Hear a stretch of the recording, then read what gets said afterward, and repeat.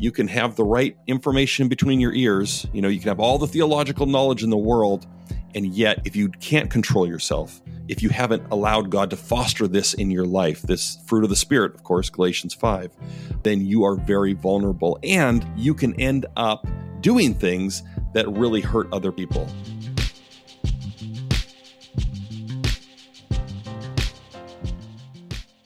How disciplined are you?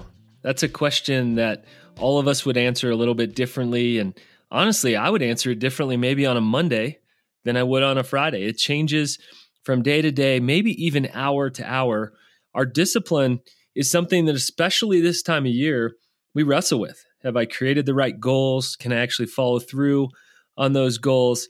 In today's podcast, we get really practical about this. I have Drew Dyck on the podcast. We have a great conversation about discipline, about his book, Your Future Self Will Thank You. And I just want to remind you, we've got all kinds of tools that can be helpful for you guys, especially one called the Goal Creation Journey. If you struggle to plan your goals, and I used to struggle to be able to plan my goals, if you struggle to be able to create space, and I used to struggle to create space, if you struggle to actually know what is the right thing to do, and again, I used to struggle to do this. So what do? We created a tool around this. This is one that helps you clear space. It helps you figure out your next right thing and actually make a plan and create a process to be able to do that. So hopefully you have some new habits for this year, whatever they may be, in your health, in your family, in your leadership. And also, if you are interested in coaching, we have some open coaching slots available for one-on-one coaching, but we offer every January something called the Double Espresso Coaching Sessions. And this is an opportunity to clarify your goals, to clarify what's next for you so that your overwhelm can go down. We found that as clarity goes up, overwhelm goes down, and you can make some progress on what used to feel foggy. So here's what we do. We open up our schedules as our Stay Forth coaching team for 2 days a year. That's January 15th and 16th. And we open up our schedules for 1-hour sessions where it is like a double shot of espresso to the veins, where we go quickly into that. That includes a tool as well that will set you up for your goal planning process and hopefully execution. So you're looking back a year from now saying, look what I accomplished. That's what we want for you, to take that clarity up and that overwhelm down, set you up for success for 2020. That is January 15th and 16th. We'll continue to leave those slots open until they are gone. So go get them while they're there. We've created a discounted 1-hour price for those. So go to stayforth.com/coaching to reserve your Double Espresso coaching session. And now onto my interview in this great conversation with my friend, Drew Dyck.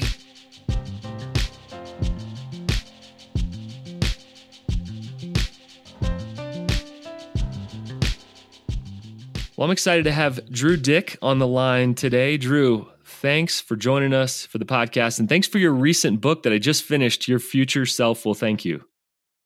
Well, thank you. It's great to be with you. I'm looking forward to this. So a little known fact, I met Drew at a conference several years ago. I remember he handed me his card and said, if you get any article ideas, and I said, always too many. The problem is not many of them are very good. And I ended up sending him a few pitches, and one of them was called Staying is the New Going. And you threw that up on the publication you were curating and editing at the time, and that ended up turning into my first book. So that I don't think has ever gotten you a free lunch, but at least it gets you credited in the acknowledgments. So Drew, grateful for you spotting that message even before I did. Oh man, I'm just happy I played that role. Yeah, that's right. And I think we published that on ctpastors.com. And I still have a role there as a editor, contributing editor, and it went nuts. Everyone is like, yes. I mean, the emphasis, as you know, is always on you need to go, you need to leave and go overseas, especially somewhere exotic. And you just flipped the script on that. And it was an excellent article. I encourage people, if you haven't read it or the book, check them both out. Well, it's interesting is even in that process, that's something I literally do for a living in coaching and consulting and helping writers. And yet there's things about our own thoughts or ideas or messages we can't even see. So that to me was such a good reminder. We need each other. The kind of that mirror. I don't think if you'd have pulled that thread, then that would have ended up in print. And obviously there's a kind of a chain reaction of opportunities that comes from that. So Drew, you do a lot in addition to just being a dude and a dad. And in the trenches, you share a lot of your heart and soul with us, and your future self will thank you. But just give us kind of an intro, crack open your life for us in a typical week in your household. Sure. It's not super glamorous. I'll warn you right out at the outset. But I work from home. I am an editor and writer. My day job is with Moody Publishers as an acquisitions editor for them. And they're in downtown Chicago. I am out just 15 minutes north of Portland, Oregon in the beautiful Northwest.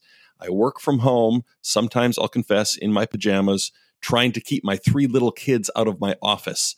So my days are spent wrestling words into submission, either other people's or my own. When I can get a little extra time, I like to do my own book projects and articles here and there. Awesome. I would imagine, Drew, that makes you better at both, right? When you read other people's messages, it makes you a better writer. And when you write, it would make you a better editor. Is that a fair assumption? I think so. Yeah. And I'll tell you another thing it does, at least, sometimes you can read books and go, oh, I could do better than that. And writing a book, though, at least for me, is a very humbling process because, of course, it's very difficult. Often you think, oh, this, you're going to be able to do it better than you can or quicker than you can. And so you have a lot more grace for other people's writing when you have to do it yourself and realize it's how a great difficult equalizer. it is. Amen. And I think it's the same probably for like speaking and preaching too, right? It's easy to be the critic who folds his arms in the back pew and goes, he missed that point, or he didn't do that right, or she missed, dropped the ball on this sermon. But then, get up there yourself and you see how hard it is. Yeah, absolutely. So you took on probably the most unsexy topic I can imagine right now in our culture, yet so helpful, to write a book on self-control. Why in the world did you do that? Yes, you're right. I remember that was one of my first thoughts when I decided to tackle it. I was like, okay, I think this is important, but I realized it's not exactly like the sexiest topic, right? People don't, sing songs about self-control, or I don't think so anyway, or write movies about it. Anyway, so I realized it had a bit of a bad rap, and yet the reason, and I wish I could say I was drawn to it out of academic interest or something, but the truth is, when I looked at my own life, I realized that, especially as I look back on my life, I was deficient in this area.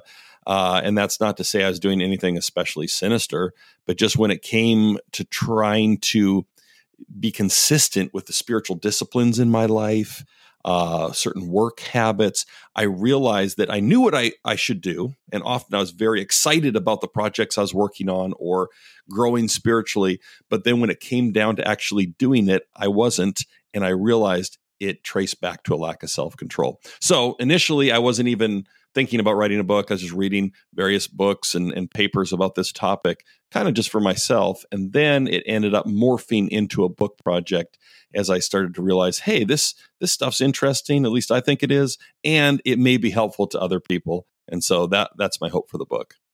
That's good. Well, thanks for letting us into your journal entries and confessionals. I mean, we write the best stuff to ourselves first, right? I mean, that's the gift first to us. So I absolutely love that. On page 19, you say this: most of us view self-control like the overdue dentist appointment, necessary but dreaded. Self-control is boring, confining, the cop that shows up and shuts down the party. So tell me why this message is so timely right now in our culture that you would take all that time and all that energy to write a book on it. Sure. Yeah. Well, I think, first of all, like I mentioned, it's an unpopular virtue in our culture. I'd say we're much more about self-expression than self-control. And self-expression is fine. But whenever you talk about restraining your desires, people get a little worried, thinking that maybe you're going to hamper who they are. And so it is a little unpopular. Of course, it's impossible, I would say, to escape when you read scripture, the need for self-control. And then I think, too, in the broader culture, we're starting to see a dawning awareness of the importance of self-control, because we've seen a lot of people engaging in a lot of bad behaviors recently. And of course, I'm thinking of like the Me Too movement that's exploded over the last couple of years, how it's hit the church as well. And there's a lot going on, right, when those things happen. But at the very least, to me, it's a grim reminder of the importance of this topic. because you can have the right information between your ears. You can have all the theological knowledge in the world, and yet if you can't control yourself, if you haven't allowed God to foster this in your life, this fruit of the Spirit, of course, Galatians 5, then you are very vulnerable. And this is the most sobering thing to me. You can end up doing things that really hurt other people, not only yourself. So that I think, that puts it in stark relief. Then there's also just the aspect to this, not the dramatic moral failing, but just it's so essential for your everyday life. Just moving through life. I'm thinking of myself right now. I'm in a really busy season with young kids, busy job, demanding community and church life. All of these things demand a lot of self-control. And so I just think it's a core virtue that we need to get serious about growing in our lives. Agreed, man. Drew, I loved the book, and I would say balance. I think it was more of a tension between the practical, you talk about brain science, and then the spiritual about what does this ancient scripture say about self-control. And I think it's easy to go in one direction. I think it's hard to hold that tension. So thanks for holding that tension throughout the book. I felt like it was equal parts ridiculously practical and equal parts grounded. And honestly, that's hard to find. I usually have to go to 2 or 3 different books to find some of that tension. One thing that's always fascinated me about this topic of self-control is it always comes back to one experiment called the famous marshmallow experiment. Can you explain that to us and what the results of that tell us? You bet. Yeah. I assume a lot of listeners have probably at least heard of the marshmallow experiment. This was a famous experiment that was done, I think in the 1960s. I'm going to maybe get the dates slightly wrong, but it was a researcher who basically put these preschoolers to a kind of cruel test. And that is, there was this table in the middle of a room. They'd have 3 and 4-year-olds sit there. They'd put a marshmallow or another delicious snack on the table, and they'd tell the kids, listen, you can eat the marshmallow now, or if you resist the temptation and you can hold out for 20 minutes, we'll give you 2 marshmallows. Right? So they're trying to test their ability to delay gratification. And as you might guess, they didn't do very well because they're little kids. Most of them would cram it right into their mouth at the start. Others, and it's funny, there are videos of this, would employ certain coping mechanisms to deal with the temptation, like they would pull their hair or turn away from the marshmallow or even pick it up and pet it like it was a small animal. Anyway, and that's all the experiment was at the time. They were just trying to, chart how well these kids did at avoiding the temptation of the marshmallow. Now, this is where things got interesting because the researcher had children that were about the same age as the participants in the study. And he noticed that as his kids got older and they would talk about some of the other kids that were participants in the studies that went to school with his kids, okay, he noticed a pattern. And the pattern was this: the kids that couldn't hold out for the marshmallow at all and ate it right away were getting into trouble at school. They weren't getting good grades. Later on, as teenagers, they were getting into alcohol and drug abuse. And the ones that were more self-controlled, that could delay gratification, had way better life outcomes. And so then they did all these follow-up studies. And what they found kind of blew everyone away. And that is that even at that young age, the level of self-control that these kids demonstrated was highly predictive of later life outcomes. And that's so significant because there are so few things from childhood that predict how things are going to turn out for you in adulthood. And thank God. But this was one of those. They always thought that intelligence was the key. Like if you just had a high IQ, you're going to have a great life. Or a lot of educators believe self-esteem is the key. And those things certainly help. But far more powerful actually was self-control. So that's something that kind of put it on the map for a lot of people. And showed them the importance of self-control, that it wasn't sort of this kind of optional, nice to have character trait, but something that's essential to your life. And I'm hearing about it everywhere. I mean, from authors like Charles Duhigg and The Power of Habit. I mean, it is coming into not into vogue, because I don't know that it's ever in vogue, but it's coming into focus as this is crucial. We talk about in coaching all the time that it's about delayed gratification, and every investment in life, period, is based on delayed gratification. So I love that you fleshed that out. Talk a little bit about nature versus nurture and what you uncovered in your research. Is that something that is hardwired in you, or is that something that grows over time? Yeah, and I was really interested in this question because I'm not the kind of person, if I was one of those kids with the marshmallow experiment, I'm pretty sure I would have just eaten the thing right away. And so I was a little discouraged because you think, well, those kids didn't have a lot of time to develop self-control. So is this something that just naturally some people have higher levels of? And I talked to some sociologists about this that have studied this topic. And the answer is yes. Some people, just like some people are like physically stronger naturally, some people have naturally higher levels of willpower, self-regulation, self-control. Now, that's the bad news. The good news is that willpower and self-control are kind of like a muscle. So the more that you use them, the stronger they get.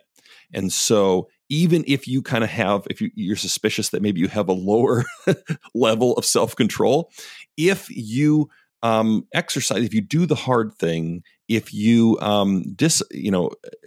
commit to intentionally building healthy habits into your life and fostering self-control, you can grow in this area. And that was tremendously encouraging to me.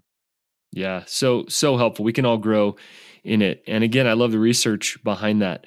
You talk about in the book how self-control in many ways is kind of seen as maybe self-help, something to kind of pull a string and accomplish my goals. So talk a little bit about the difference maybe between that self-help kind of goal-oriented driven kind of self-control and investment within the book, and then a biblical self-control with the kind of grounding that we read about in Scripture. What's the difference between those two? Yeah, and I think it's a huge difference.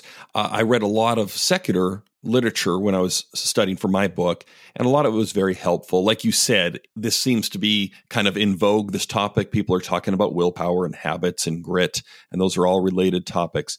And a lot of those books were helpful. But one thing that rubbed me the wrong way about a lot of them is they conveyed this idea that you can develop personal discipline and self-control to pursue whatever goal you want, right? And it's sort of incidental. Like if you just want to get insanely rich or powerful or, shredded, like you're going to go to the gym every day and have the best body on the beach, that those were, it didn't really matter what your goal was. Just develop this and it'll be a means to an end. And as Christians, of course, it's a little more complicated than that. Not that there's anything wrong with, trying to get in good shape or trying to get in a better financial situation. But ultimately, why we want to develop self-control is not just for ourselves. I think, it has to be about something bigger than that. It has to be ultimately about loving God and loving others. And the cool thing about self-control, of course, is that it enables us to do that. Because if you want to be faithful to your spouse, say, you need self-control. If you want to be generous or kind, basically any virtue that enables you to love others well demands self-control. And here's the other thing. I read some fascinating studies about how when you have the right motive, the right goals, and especially if they have a spiritual dimension to them, it actually fuels your efforts to attain them, and you have more success in attaining them. So, for instance, say your goal is something rather mundane, like you want to get in better shape. If you are motivated simply by the desire to fit into those old jeans or look better in the mirror, that's fine. But if you think of your body as the temple of the Spirit, say you're a Christian, and you go, I want more energy to pursue God's call on my life.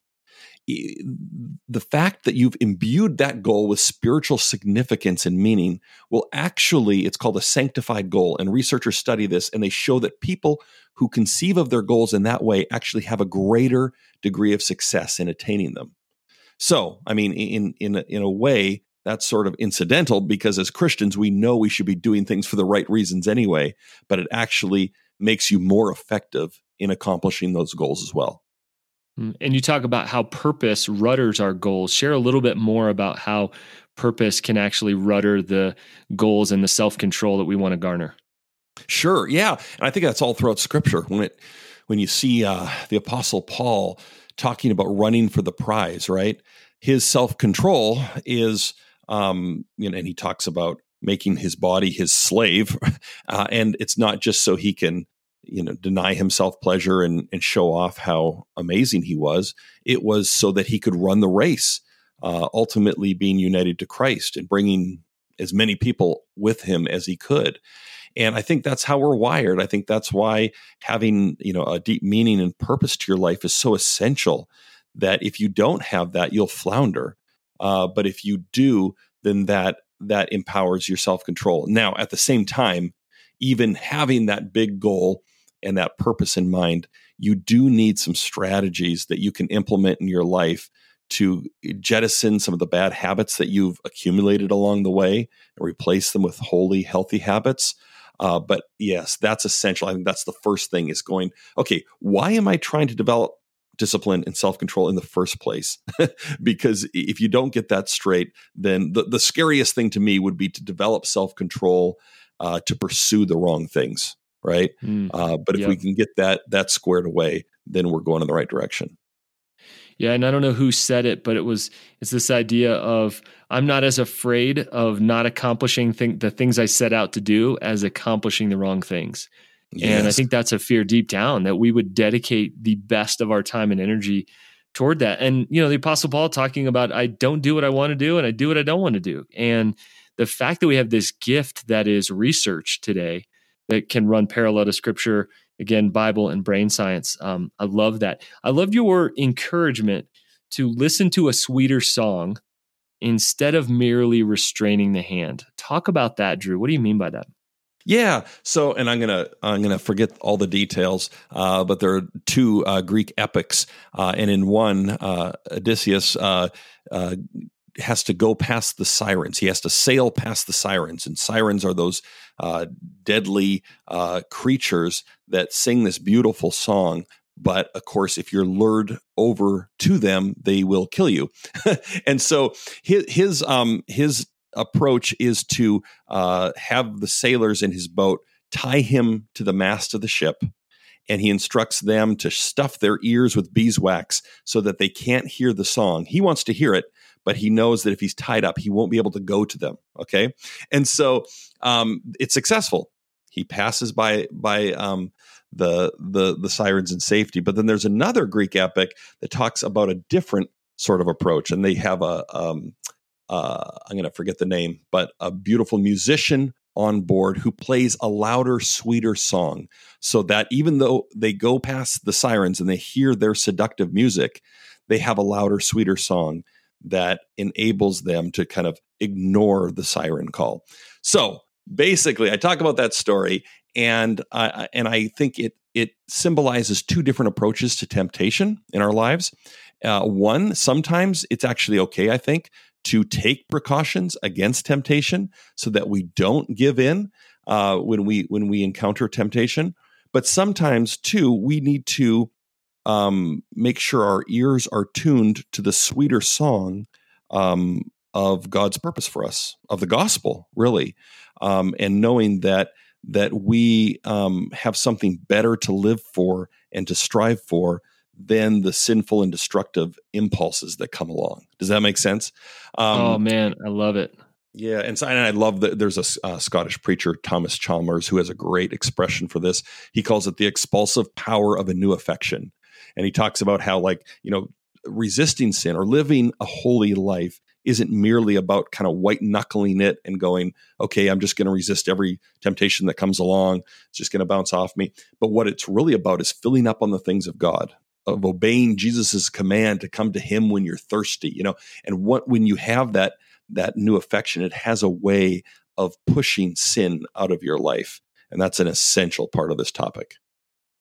I mean, that's the story of the kingdom of God. It is, here's something that's so much better, deeper, richer, worth investing in, and delayed gratification.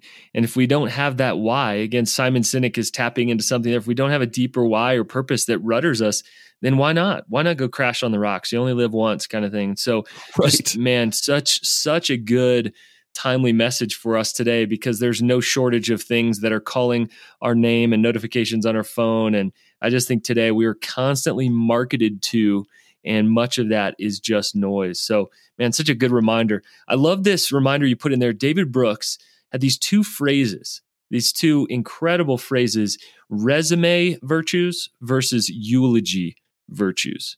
Why do we forget to invest in the eulogy virtues?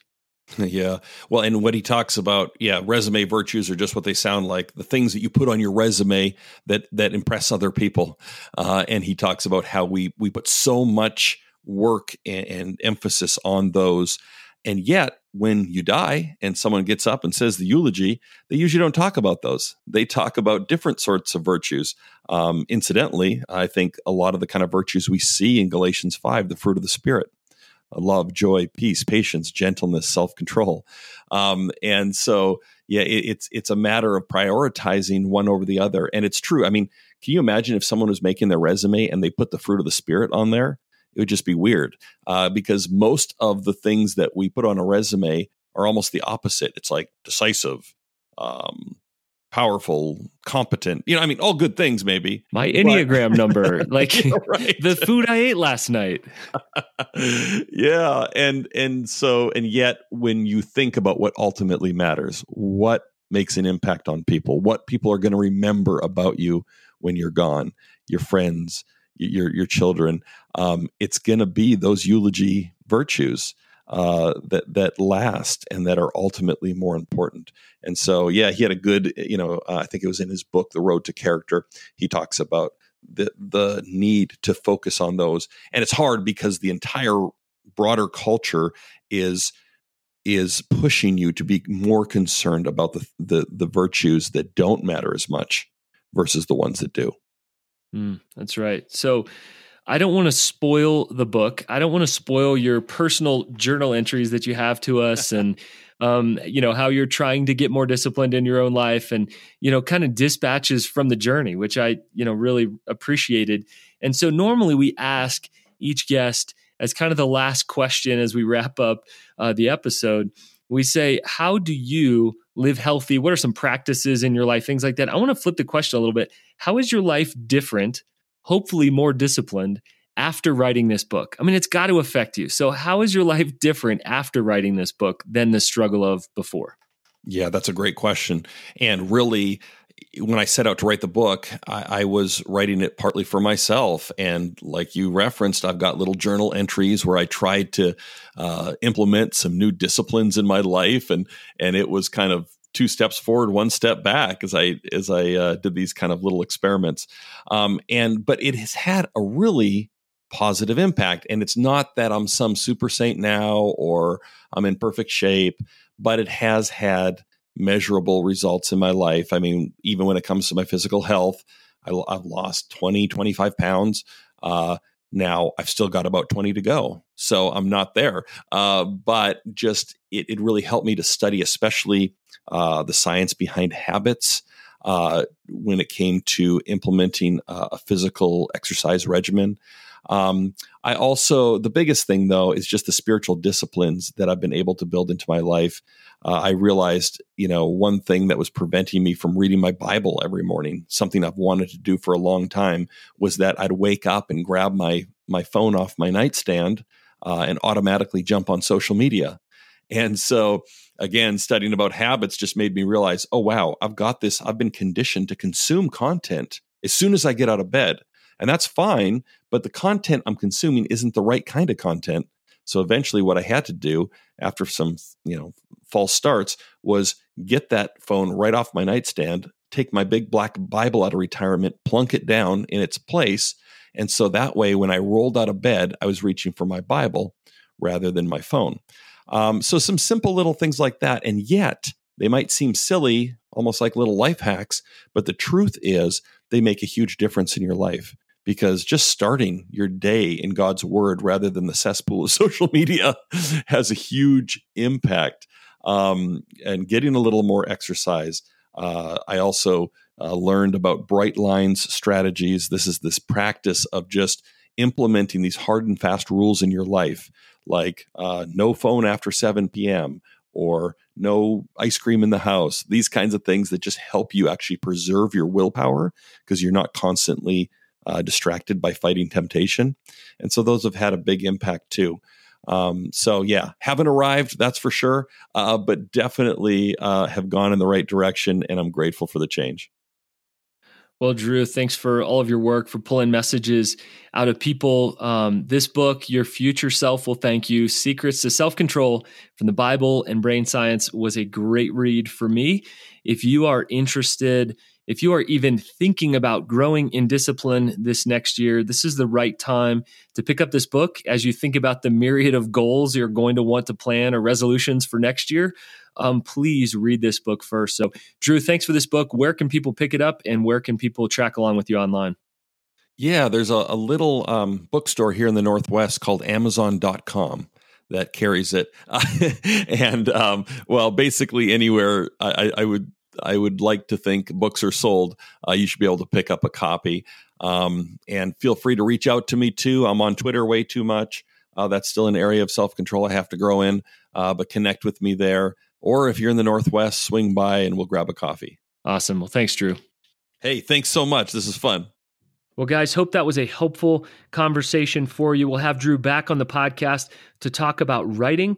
Many of you guys are aspiring writers. That's a big part of Drew's life, not only as a writer, but he also serves as the editor of Moody Publishers. So we're going to pick his brain later on this year. But as we finish up this episode of the podcast, I just want to leave you with this question. What process is missing in your life? What process is missing in your life? Maybe there's something you want to get better at, but you just don't have a process to do that. Maybe discipline has been missing, and you just need to have something regular in your schedule that repeats so that you can continue to do that thing that you want to grow in. As always, we hope this podcast has been practical. We want to continue to share this message of hope that you don't have to lose your soul if you're going to lead for the long haul. Thanks for following along. If this podcast was helpful, subscribe, like, share, maybe even comment and tell us what stuck out about this podcast. We will catch you every Tuesday and Thursday as we drop a new episode of the Right Side Up Leadership Podcast. Stay forth, my friends.